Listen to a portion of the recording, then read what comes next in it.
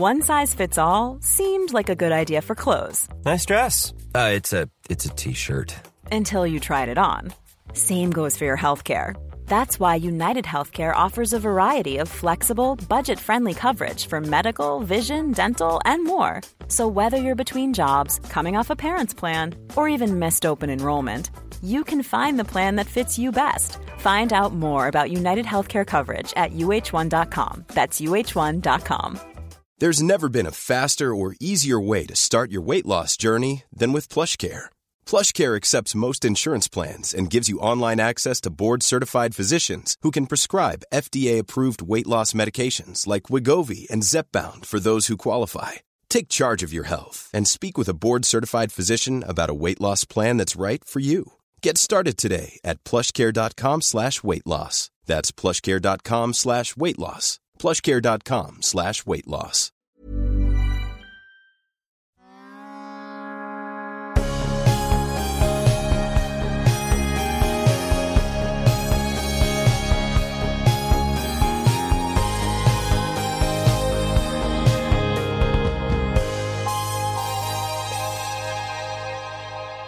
Välkommen till vår podcast Uppstickarna, där vi, Johanna Snickers och jag, Karin Bäcklund, möter framgångsrika kvinnliga tankledare på väg upp och som sticker ut i samtal om bland annat karriär och kommunikation. Vi träffar framgångsrika kvinnor som genom kommunikation också gör skillnad.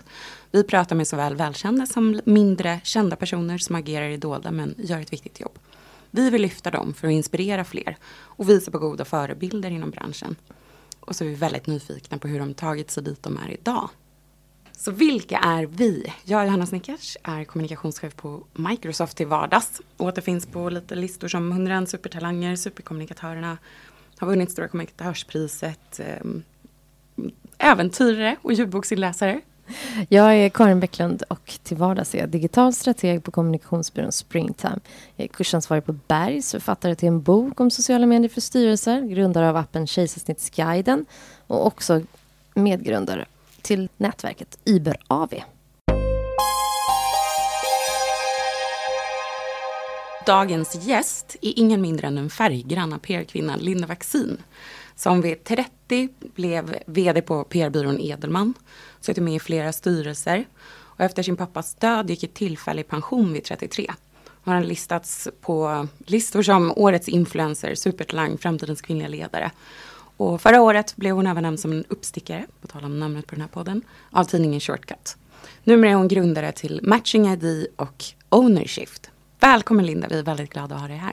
Tack. Färggrann, vilket härligt ordval. Ja, idag är du både prickig i och för sig och leopardprint, så det yes. Men du brukar vara väldigt färggrann. Var det någonting vi missade i introt? Oj, jag tyckte det var ett väldigt bra intro. Framförallt var det väldigt kul att höra intron om er. Fan vad bra ni är. Detsamma, därför är jag här. Tack. Om du skulle berätta någonting om dig själv i ett par meningar, vad säger du då? Jag skulle nog säga att jag är en person som du var inne på Johanna, vid 33 års ålder bestämde mig för att lägga min kraft bakom någonting som jag verkligen tycker är meningsfullt och efter några års utforskande bestämde mig för att kvinnors frihet och möjlighet till självbestämmande och att äga sitt eget liv var det jag valde. Och det ledde sen till min hjärtefråga då, kvinnligt ägande. Så skulle jag säga. Och hur har du kommit dit där du är idag? Generellt eller med den hjärtefrågan? Både och. Börja med frågan. Ja. Men du berättade ju om Edelman. Och det var ju en jäkla resa, både PR-karriären innan och att bli vd så tidigt och att göra en turnaround där.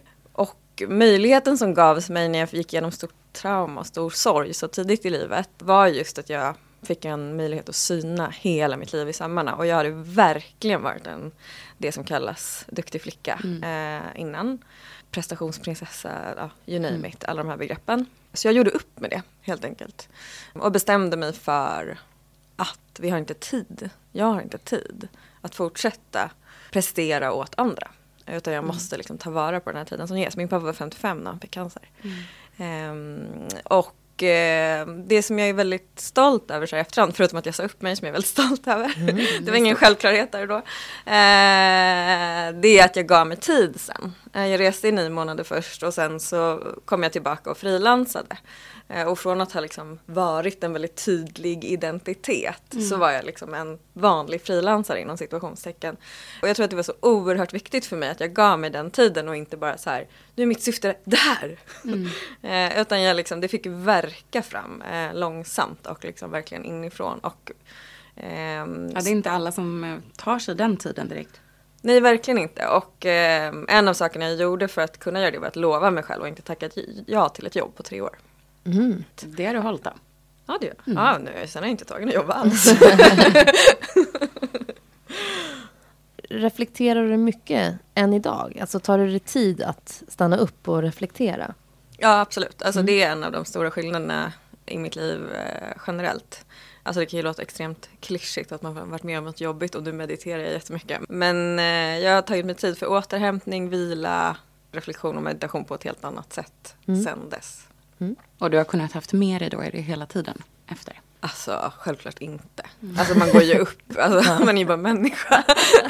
Att vi kan vara perioder med de delarna. Ja, och så måste det också få vara tror jag. Man måste få gå upp i adrenalin och liksom prestation i perioder. Alltså det är helt orimligt att vara en balanserad, sund människa hela tiden. Det blir lätt prestation det också. Jag pratade med min terapeut om det senast idag faktiskt. Nu har jag haft en vilovecka, jag har varit jätteduktig. Jag har gjort det här och det här och det här. Ja, nej men så att hela tiden nej, men jag låter det aldrig ta över så som det gjorde förut. Alltså att jobbet är viktigast av allt. Det har jag lovat mig själv och det håller jag. Har du hela ditt liv vetat vad du skulle bli när du blev stor? Nej, alltså jag har alltid haft väldigt mycket drömmar och mål. Alltså så här, det är en sak som jag är väldigt tacksam över med mig själv. Att så här, jag får fortfarande nu vill jag lära mig dansa flamenco, det är en ny dröm. Alltså det tillkommer liksom hela tiden drömmar. Nej, min första dröm var skridskoprinsessa. Ja, inte så långt från flamenco då kanske. Skorna. Precis. Men att jag ville bli PR-konsult visste jag vid 19 typ. Direkt efter gymnasiet så drog jag till New York och pluggade marknadsföring. Och när jag kom hem därifrån så hade jag bestämt mig för PR-konsult. Och det är lite så oklart i efterhand för det är extremt svårt att veta vad en PR-konsult gör eller vad det är. Speciellt då. Ja, men för mig var det någon slags kombo av att det var business som min pappa var och skrivande som min mamma var. Och jag hade båda. Så och där jag hade ju rätt där. Fast jag kan så här i efterhand inte riktigt fatta hur jag kunde ha den analysförmågan. Du har lyckats kombinera dem. Ja. Man hade väl rätt bra självförtroende när man just hade gått ut skolan? Menar du att det blivit sämre? Nej, men man trodde att man kunde allt kanske. Så man kanske lär sig med tiden att man inte kan. Ja. Vad är din livsfilosofi eller har du något motto nu? Jag är väldigt into poesi och en av mina favoriter heter Ann Jäderlund. Det finns en strof i en av hennes dikter som jag har inramad. Så jag tycker sammanfattar mitt motto väldigt bra. Det lyder, men om jag fylls med mod, om jag varje dag intalar mig själv att jag fylls med mod. Jag tycker att det är väldigt bra. Alltså, jag får mycket cred för att jag är modig. Men det är också någonstans hårt arbete. Alltså det är ingenting som liksom visst att det är en del av ens personlighet. Men det är också någonting som man bestämmer sig för att vara. Och därför tycker jag att den dikten är så himla fin. Alltså det är så här, men om jag fylls med mod, om jag intalar mig själv att jag fylls med mod. Och det är liksom... Det lyckas du göra då? Ja, tycker jag. Skönt. Har du någon så här lärdom som du tycker är värd att nämna? Från hela karriären? Ja, precis. Eller... Oj. Det finns ju så oerhört många. En som jag har tänkt på ganska mycket den senaste perioden är, som jag känner att jag har börjat lyckas praktisera, det är att det inte behöver vara så bråttom. Alltså fram tills jag var 33 ungefär, då var det så allting måste hända nu och man måste maxa hela tiden. Och nu har jag övat på att just stoppa in tid av reflektion och vila och oftast blir slutresultatet ännu bättre. Så det är verkligen så här 38-åriga Linda till 28-åriga Linda. Det är så här, det brinner inte så mycket som du tror att det gör. Nej. Har du någon största fuck-up som Ja, det är så kul att dela med sig. Det är så inne med att dela med sig av misstag och fakta. Ja, men jag älskar det. Självklart. Det blir lite mänskligare. Självklart har jag det. Och jag tänkte försöka verkligen inte säga någon så här härlig fuck up som är lite så här charmig, utan faktiskt en liksom så här smärtsam, jobbig. Det har varit att vid 2 tillfällen, det ena har gällt bokföring och det andra har gällt juridik, att jag hör så här: ja, men jag är bra på andra saker. Jag litar på mina experter. Som vd eller styrelseordförande och sådär. Och där det liksom har blivit riktigt, riktigt jobbigt för mig. Både liksom kostnadsmässigt och emotionellt. För att jag inte har gått tillräckligt djupt ner i detaljerna. Utan litat på experter som jag har anlitat. Så det är väl så här, det är verkligen en lärdom. Det kommer jag inte göra igen. Liksom. Tar du tag i de bitarna mer nu själv då? Ja, men också på detaljnivå. På ett annat sätt. Alltså jag har ju alltid tagit ansvar och tagit tag i de bitarna. Men just att så här, man måste också ner i detaljer ibland. Att förstå de bitarna då också? Ja, förstå och liksom grotta ner sig. Jag tror att det är en väldigt, liksom, generellt tror jag att det är en väldigt bra sak att göra det man är bäst på och ha rådgivare och experter. Och det är ett råd som jag skulle kunna ge också. Och jag vet inte exakt hur man ska hitta liksom, att inte gå på de här nitarna då. Men jag har gått på några sådana nitar där det liksom, jag borde ha varit en nivå ner i detaljer till. Dubbelkollat egentligen? Ja, dubbelkollat, verkligen. Det finstilta. Usch, det som är så tråkigt. Gud. Vad är din största framgång? Jag har nog fram tills väldigt nyligen sagt just att jag vågade säga upp mig. För dessförinnan hade framgångarna varit så liksom traditionella och liksom, ja, men uppenbara, by the book på något sätt. Men där vågade jag göra någonting för mig själv. Och jag har gjort ett liknande sån tough call här i vår. Vi har ändrat ägarstrukturen i mitt eget bolag innan lansering och innan vi tog in kapital. Och det var supersvårt och superjobbigt, men jag gjorde det. Så jag tror att de 2 besluten, att så här, lämna vd-rollen när jag var i sorg och behövde den tiden och göra det här svåra beslutet nu istället för att bara köra på och ta in pengar och ta en paus då liksom. Det är nog det jag är liksom malligast över faktiskt. Hur vågade du säga upp dig? Alltså det speciella i sån akut sorg som jag var i, det är att omvärldens tyckande och världsliga ting försvinner ut extremt långt ifrån en. Alltså där då var det var bara liksom en djup insikt om att så här, jag kommer inte vara en bra chef. Och jag kommer för min egen hälsa behöva tid att smälta det här. Med också en väldig livskraft och livsenergi som också för mig i alla fall kom när jag var nära döden i och med pappas död. Att så här, shit, livet är så himla viktigt. Alltså det var en kombo av de här extremt starka känslorna. Så det gick på en helg. Jag tänkte tanken på fredagen och skickade brevet på måndagen. Men du var inte orolig hur du skulle klara det ekonomiskt? Eller hade du en fuck-off kapital? Ja. som vi kan prata mycket om. Jag hade ju tjänat mycket som vd. Så jag hade ju, absolut, jag hade sparat lite. Ja, det hade jag. Men sen så tog jag också andra beslut. Jag sålde min lägenhet vid Mariatorget, flyttade ut i Telefonplan.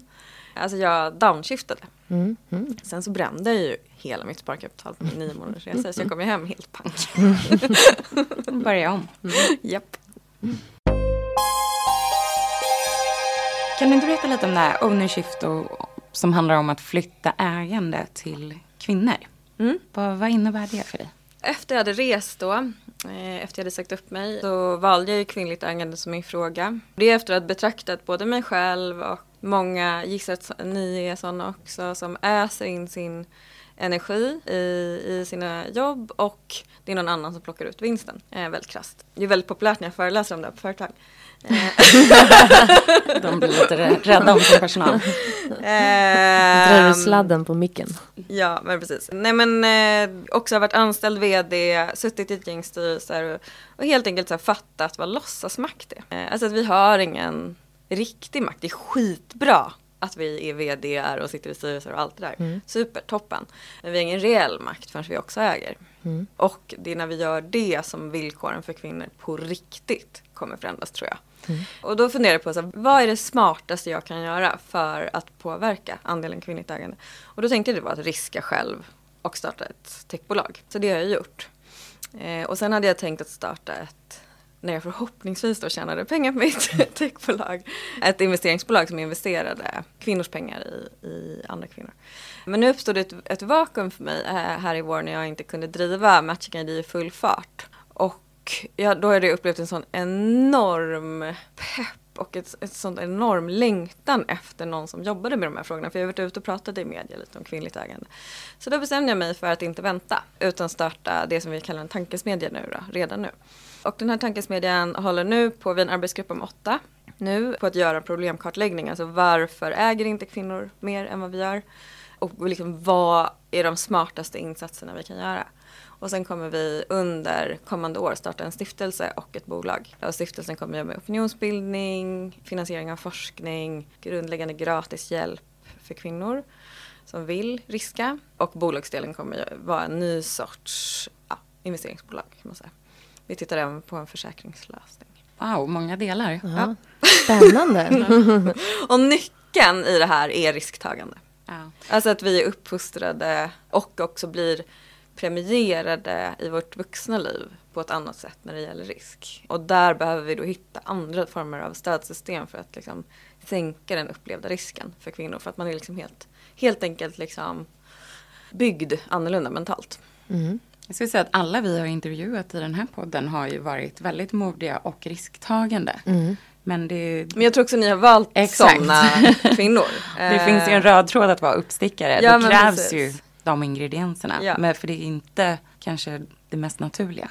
Nej, men det är inte det. Och jag tror också att det kostar mycket även för de kvinnorna som ni har haft här. Mm. Alltså att man får mer den här typen av frågor. Så här, jag sålde min bostadsrätt och investerade pengarna i mitt bolag till exempel. Mm. Och det är ju liksom ingenting man gör. Nej. Man köper en större bostadsrätt. Man säljer inte sin bostadsrätt. Då tror jag kvinnor får mer typen av frågor. Så här, hur tänkte du nu? Mm. Tänk om du blir gravid. Eller tänk om... Så här, medan en kille kanske blir mer så här, wow. Mm. Mm. Ja, Johanna kanske behöver bli lite mer riskbenägna. Vad säger du? Verkligen. Mm. Varje gång jag hör en av våra gäster så blir jag väldigt inspirerad. Mm. Just, jag tänker också att alla gör ju sitt. Ni gör ju det här. Mm. Ja, det här är en liten risk. Ja, men också lyfta fram kvinnor som riskar. Ja, men det tycker jag är jätteviktigt. Mm. Du var ju keynote-talare också på den här Women in Tech-konferensen 8 mars. Och fick väldigt mycket uppmärksamhet i media. Och det var en intervju i Dagens Media, en stor intervju om sexismen har styrt hela min karriär. Ja, man väljer inte rubrikerna själv. Ja, nej, det är jag fullständigt medveten om. Den lockar i alla fall mig att klicka. Men och just det här talet har ju också blivit återpublicerat på flera ställen och så. Kan du berätta lite vad handlade det om? Men det handlade just om det här med att äga sitt eget liv och hur viktigt det är. Och det var därför jag nu sa så här, men ni gör ju också någonting. Alltså att så här, allting räknas. Mm. Alltså den återkommande frasen i det talet var ju så här, I am all women and so are you. Alltså att allt vi gör, varenda litet steg, det här är ett steg. Ni tar utrymme på en medieplattform. Jag kanske är tuff i en löneförhandling. Då kommer det bli lättare för nästa kvinna som är det. Alltså så här,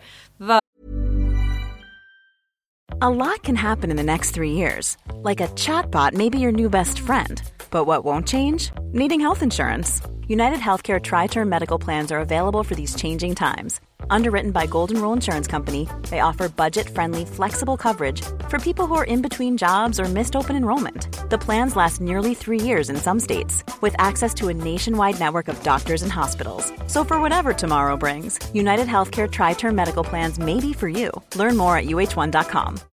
Millions of people have lost weight with personalized plans from Noom. Like Evan, who can't stand salads and still lost 50 pounds. Salads generally for most people are the easy button, right? For me, that wasn't an option.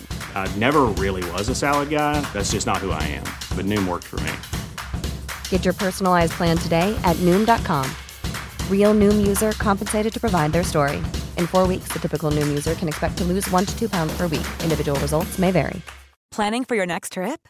Elevate your travel style with Quince. Quince has all the jet-setting essentials you'll want for your next getaway, like European linen, premium luggage options, buttery soft Italian leather bags, and so much more. And is all priced at 50 to 80% less than similar brands. Plus, Quince only works with factories that use safe and ethical manufacturing practices. Pack your bags with high-quality essentials you'll be wearing for vacations to come with Quince. Go to quince.com/pack for free shipping and 365-day returns. Varje litet steg vi tar vi för alla kvinnor. Och om man har den inställningen, då blir man liksom mycket större och kaxigare. Eller jag har i alla fall blivit det. Alltså jag gör inte bara det här för mig själv. Då kanske man är lätt så här, en kaxig brud som tar mycket plats. Nej, men jag gör det här för mig och alla andra kvinnor. Så det handlade det här talet om. Det handlade också om tacksamhet, alltså efter MeToo-hösten, så här, hur oerhört, alltså klappa er själva på axeln nu. Vad bra vi är. Vad vi hjälper varandra. Liksom. Men också så var det lite så här tufft. Vi som sitter här, säkert de som lyssnar på den här podden också. Vi är privilegierade och vi har ett ansvar för att liksom inkludera de kvinnor som inte kan föra samma kamp lika långt fram i vår kamp. I det här Matching ID som du har grundat också, där är ju affärsidén är ju egentligen att avanonymisera talangers data vid rekryteringar. Har jag förstått det rätt? Alltså så här, det är en viktig del, men affärsidén är att effektivisera talangsourcing. Genom att anonymisera och digitalisera. Så att, alltså helt enkelt att rekryteringsmarknaden idag är inte tillfredsställande. Alltså det finns en stor frustration både hos talanger och hos de som söker talang. Det tar mycket tid, det är väldigt dyrt. Där såg vi ett behov av att liksom, här går det att automatisera. Och anonymiseringen gör att talangerna kan dela med sig av data som gör en riktigt bra match. Sen har vi världens bästa biprodukt. Och det är då att vi hjälper de som rekryterar att ta bort bias. Genom att man inte då kan se bild, kön, ålder och inte heller varumärken på CV. Då tror jag att de som är i den gamla skolan kommer säga så här: jag är inte alls fördomsfull. Man vill ju inte tro det. Nej, man vill ju inte tro det. Men det som har funkat väldigt bra för mig i de samtalen, det är att jag brukar ta Edelman som exempel. Om man googlar när jag var vd på Edelman så kommer det upp en bild på mig och jättemånga blonda, duktiga tjejer. Och om man då liksom gör den grejen att så här, vi är fördomsfulla för att hjärnor funkar så. Det är inte för att vi är onda eller dåliga, utan man söker trygghet. Man söker efter sånt som liknar en själv. Man behöver kategorisera för att hjärnan kan inte hantera hur mycket information som helst. Medan en maskin då, eller en AI-algoritm, har inga begränsningar i mängden data. Därför kan en maskin göra just det här bättre än vad en människa kan.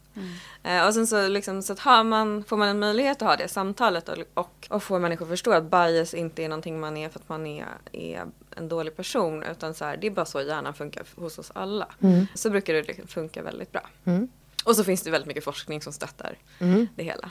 Så de som lyssnar på forskning och vill vara forskningsbaserade gillar det ju från början. När skulle ni lansera? Vi kommer lansera i höst. I höst. Spännande. Hur jobbar du med mål då? Jag tror att jag har jag försöker ha väldigt, väldigt, väldigt långa mål. Alltså som i det här fallet då, jag vill påverka andelen kvinnligt ägande så mycket jag kan under min livstid. Och väldigt korta mål. Och inte försöka ha så mycket som mål däremellan. För det blir liksom aldrig som man har tänkt i alla fall. Och det händer ju också saker i livet. Alltså det är väl någonting som man har lärt sig när man har blivit äldre. Som med Matching ID nu. En av mina delägare, min lilla syster, blev gravid och fick en jättesvår graviditet. När jag var vd på Edelman så blev pappa sjuk. Alltså att så här, det händer ju alltid saker i livet som man liksom inte kan planera för. Därför har jag kommit fram till att långa mål och korta mål är så här det smartaste. Som nu har jag liksom lansera vår första produkt i Matching ID, göra den sjukt bra. Flamenco, få ownership på banan, och då är det liksom 1 år. Och sen det andra är liksom liv. Men är det fortfarande mest karriärmål då? Eller har du några mer också personliga? Ja, alltså innan jag drog igång de här 2 egna så var det en majoritet personliga mål skulle jag säga i några år där. Just för att så här, att gå från att vara prestationsdriven till lustdriven. Och alltså den typen av mål. Att verkligen ta tag i sorg och alla de här sakerna. Så att jag tror att det skiftar lite utifrån behov. Men jag jobbar med båda. Får jag bara fråga där. Hur gick du från att vara prestationsdriven till lustdriven? Om man är så starkt driven av någonting, hur kommer man, alltså hejdar man sig själv och styr om? Ja, men det handlar ju mycket om att rikta om det drivet mot, alltså så här, ganska så här konkret. Blir jag glad av det här? Blir jag glad av det här? Vi pratade med vår förra gäst också, Elsa Bernadotte, om att mer värderingsstyrt. Hon gick från Chanel till att starta ett eget bolag. Är det lite samma? Det är värderingarna här som styr för dig? Ja, men värderingarna, men också så här, det blir så lätt att det blir abstrakt om man pratar om det på det planet. Alltså det är så här, alltså jag gick ner på så här, jag ska lägga 1 timme om dagen på att läsa, 1 timme om dagen på att skriva, 1 timme om dagen på yoga. Alltså så här, verkligen så här, göra saker som jag blir glad och lugn av. Och ut ur det så liksom kom den naturliga lusten tillbaka. Och sen så då att våga välja bort frilansuppdrag till exempel, eller styrelseuppdrag. Våga säga nej till sånt som inte gör en glad. Eller våga hoppa av. Eller, och säga ja och fortsätta med sånt som gör en glad. Alltså att så här, jag tror förut har jag varit så här, man ska göra klart allt till the bitter end. Och gärna typ 10 mil till. Varför då? Alltså bidrar man inte som konsult eller i en styrelse? Alltså lyssnar de inte eller gör de ingen skillnad och det jag inte gör en glad. Då kan man ju tjäna pengar på någonting annat som gör en glad och där de vill ha en. Alltså, så här, den typen av grejer, att så här, dra sig undan från sånt som tär och dra sig närmare sånt som när. Vad är framgång för dig? Att vara sams med sig själv. Är du framgångsrik? Ja! Så du är sams med dig själv och härligt. Inte alltid, men just nu är jag väldigt sams med mig själv. Vilka drivkrafter är det som har tagit dig dit då? Oj, så jag har en hjärna som är liksom i fullt ställ hela tiden. Och det har jag också nu accepterat. Så att jag ser liksom möjligheter och vinklar, för att prata vårt gamla språk, och idéer överallt. Så det har jag liksom med mig naturligt. Och sen så lärde jag mig från min uppfostran att jobba väldigt, väldigt hårt. Alltså jag är liksom uppfostrad med den typen av arbetsmoral. Så jag tror de 2 grejerna i kombination är liksom det som har gjort att jag har kunnat göra en traditionell karriär och att jag nu kan liksom starta och driva stora och svåra grejer. Men att jag har vågat stanna upp och blicka inåt. Det är nog mycket att jag började gå i terapi ganska tidigt och att jag liksom, har unnat mig att ha en sökande sida också som man inte alls har synts lika mycket utåt. Först jag startade Below Beneath kanske och började publicera min egen poesi. Men jag har alltid haft den sidan. Och det är ju egentligen kanske att jag till slut gav den utrymme då. Finns det någonting du skulle vilja bli bättre på? Ja, såklart. Jättemycket hela tiden. Vad ska vi välja? Jag försöker hela tiden bli bättre på att vara lite mer easy going och ta lätt på saker. Det är inte mitt naturliga angreppssätt på någonting. Alltså jag är väldigt mycket så här all in. Och engagerad och just målinriktad och sådär. Och jag har kompisar som är mycket bättre på det. Och jag betraktar dem hela tiden. Så det övar jag på. Jag övar på att vara sårbar. Alltså till exempel när ni frågar här, så här, vad är ditt fuck up eller ditt misstag? Det är så lätt när man har varit PR-konsult och vinkla till det på något så här, att man framstår jävligt skön ändå. Liksom. Alltså att faktiskt visa upp det som är liksom, lite mer på riktigt. Men det är 2 saker som jag vill bli bättre på. Vad har du för förebilder? Ja, det där växlar ju över tid. Nu är jag väldigt mycket inne på kvinnor som är egensinniga, kanske lite excentriska och som håller i över tid. Alltså typ Iris Apfel, om ni vet om det är. Ja. Alltså så här, som gör sin grej och fortsätter göra sin grej och liksom till slut förr eller senare så hamnar det rätt i trend. Alltså så här, jag tycker det är så mäktigt. Det finns ett gäng sådana så här, konstnärer och den typen av kvinnor som så här, inte har anpassat sig till normen. Några klassiska är väl Frida Kahlo och sådär. Men sådana söker jag upp nu, märker jag. Jag tror också att det är lite så här i en fas där jag undrar hur jag ska åldras och bli ännu mera liksom, ni presenterar mig som färggrann. Jag vill bli ännu liksom mer excentrisk och egen. Det är så här, jag känner en längtan efter det, tror jag. Ja. Har du någon mentor då, på tal om förebilder? Också många. Du har stått om Martin Lorentzon. Ja, precis. Vi lärde känna varandra innan Spotify-tiden och han är väldigt, väldigt generös med sina tankar och är en hyfsat bra förebild när det gäller business, kan man väl säga. Han har tyvärr varit lite mer busy än vanligt med börsintroduktionen. Men jag får väl förlåta honom. Han är grundare av Spotify, om inte alla vet. Ja, nej, men han är fantastisk. Och sen, alltså jag skaffar mig rådgivare utifrån det jag behöver. Så nu har det varit mycket liksom, juridik och ägarstruktur, teknik, alltså de bitarna som jag inte kan liksom, i mitt eget bolag. Är du någons mentor? Jag har varit det väldigt, väldigt mycket. Men det är faktiskt energikalkyl är också någonting som jag jobbar med. Och nu när jag liksom jobbar med ownership och är entreprenör, då måste jag liksom ta bort andra saker som tar energi. Då försöker jag säga nej till gratisjobb mer och till mentor- och coachingsuppdrag som jag har gjort väldigt, väldigt mycket. För att jag just brinner för att hjälpa kvinnor. Men nu försöker jag liksom lägga energin mer på stora strukturfrågor ett tag. Du är ju gammal PR-räv, får man väl säga. PR-leopard skulle jag vilja säga. Okej, bättre. Och just det här, nu har du ju lämnat lite grann den världen. Så hur ser du på dig själv som en kommunikatör idag eller ett personligt varumärke? Alltså kommunikatör och PR-person kommer jag nog alltid se mig som. Och det är också, grunden. Och det är också så här, nu när jag gör helt andra saker, jag måste säga att det är en ofantligt bra grund. Faktiskt. Eftersom man lär sig göra metaanalyser och ta in väldigt mycket information på väldigt kort tid och se sammanhang och mönster och sådär. Så jag känner, jag vill säga till alla som jobbar på PR-byrå i början av sin karriär att så här, det är en väldigt bra grund för många saker som man ska göra sen faktiskt. Vad sa du, personligt varumärke? Att det där är ju så jävla konstig grej. Måste jag säga. Alltså när man har jobbat så länge med att hjälpa andra. Och sen så använder man sitt eget varumärke för att få ut sånt som man jobbar med. Jag hade inte synts innan Edelman, och på Edelman så det var ju skit när jag tog över där. Så då använde jag ju ung kvinnlig vd för att bygga Edelman, och då byggde jag ju Linda Vaccin. Det blev ju liksom en effekt.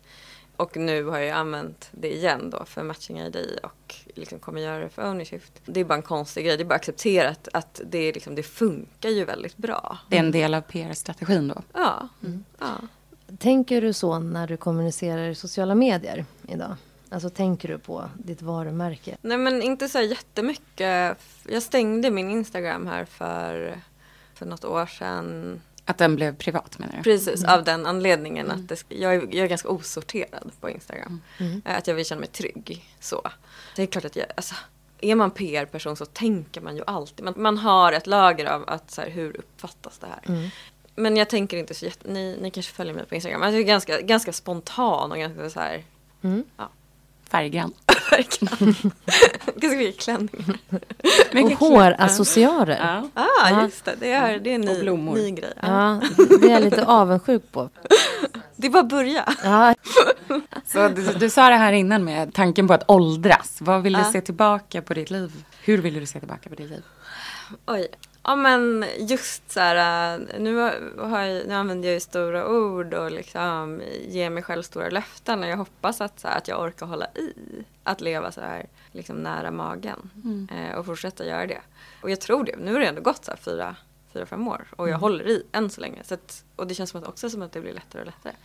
Och har prioriterat människor framför jobb, så att jag inte liksom gör samma misstag igen, att bara för att det är ett meningsfullt det jag gör som då blir mitt arbete, att jag börjar prioritera det över de relationer som är viktiga. Så det är de 2 sakerna vill jag kunna se tillbaka på och känna mig nöjd över. Och sen så hoppas jag att jag fortfarande är så här, har nya grejer på gång då, när man nu är gammal. Och att jag skriver. Det är det jag vill göra när jag blir stor. Ska du skriva böcker eller? Poesi eller böcker. Eller det spelar ingen roll. Vi har fått en fråga från vår tidigare gäst, Elsa Bernadotte. Och hon undrar, vilken superkraft hade du velat haft? Och varför? Velat haft? Oj. Eller vill du ha? Vilken superkraft vill du ha? Vill jag ha. Jag vet vad jag ska svara på det. Jag önskar att jag kunde spotta psykopater. Och spotta först jag behövs. Nej, jag tänkte inte spotta på dem utan identifiera. Och liknande. Alltså så här, jag kan vara lite godtrogen och köpa in på folks... jag kan nog tro att folk är godare än vad de är. Jag önskar verkligen att jag hade röntgensyn. Att jag slapp lägga energi på det. Vad skulle du vilja ha för superkraft? En ganska svår fråga. Jättesvår fråga. Men superkraft kanske att inte bry mig så mycket om andra tycker. Ja. Det går ju då att öva upp i terapi. Absolut. Ja, jag hade nog också som vår tidigare gäst också var inne på att man kunde förflytta sig liksom, med hjälp av tanke eller... Att slippa lägga tid på... Ja, men och bara... nu är det snö här, jag vill till en strand. Jag chillar på Maldiverna ikväll. Ja, eller om det var en superkraft man skulle kunna köpa så skulle den bli väldigt high in demand framåt när vi måste sluta resa. Ja, men det är miljö. Klimatsmart. Precis, väldigt miljövänligt alternativ. Ja. Men så jobbar hon också på Karma. Ja, precis. Men då undrar jag om det skulle vara några i Sverige på vintern. Jag? Ja, du just det. Ja, men jag gillar också snö. Ja. Älskar snö. Herregud. Ja, även i Stockholm. Nej, men man kan åka skridskor, skidor. Det finns både utför och nerför. Och...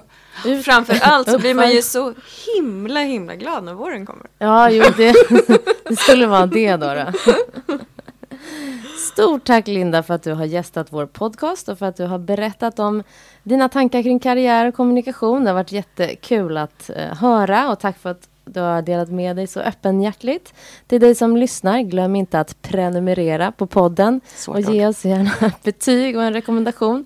Du hittar oss också på Facebook och Instagram och du får jättegärna höra av dig med frågor eller önskegäster som du skulle vilja höra i podden. Tack för oss och tack till Soundtelling för studioteknik och till Jesper Salén för jingle. Och tack Linda. Tack.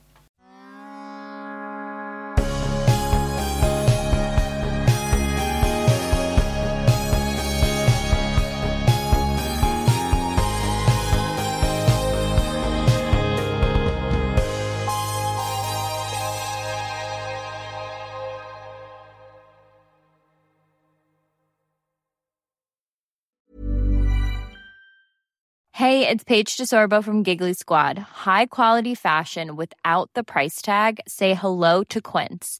I'm snagging high-end essentials like cozy cashmere sweaters, sleek leather jackets, fine jewelry, and so much more. With Quince being 50 to 80% less than similar brands. And they partner with factories that prioritize safe, ethical, and responsible manufacturing. I love that. Luxury quality within reach. Go to quince.com/style to get free shipping and 365-day returns on your next order. Quince.com/style. Planning for your next trip? Elevate your travel style with Quince. Quince has all the jet-setting essentials you'll want for your next getaway, like European linen, premium luggage options, buttery soft Italian leather bags, and so much more. And is all priced at 50 to 80% less than similar brands. Plus, Quince only works with factories that use safe and ethical manufacturing practices. Pack your bags with high-quality essentials you'll be wearing for vacations to come with Quince. Go to quince.com/pack for free shipping and 365-day returns.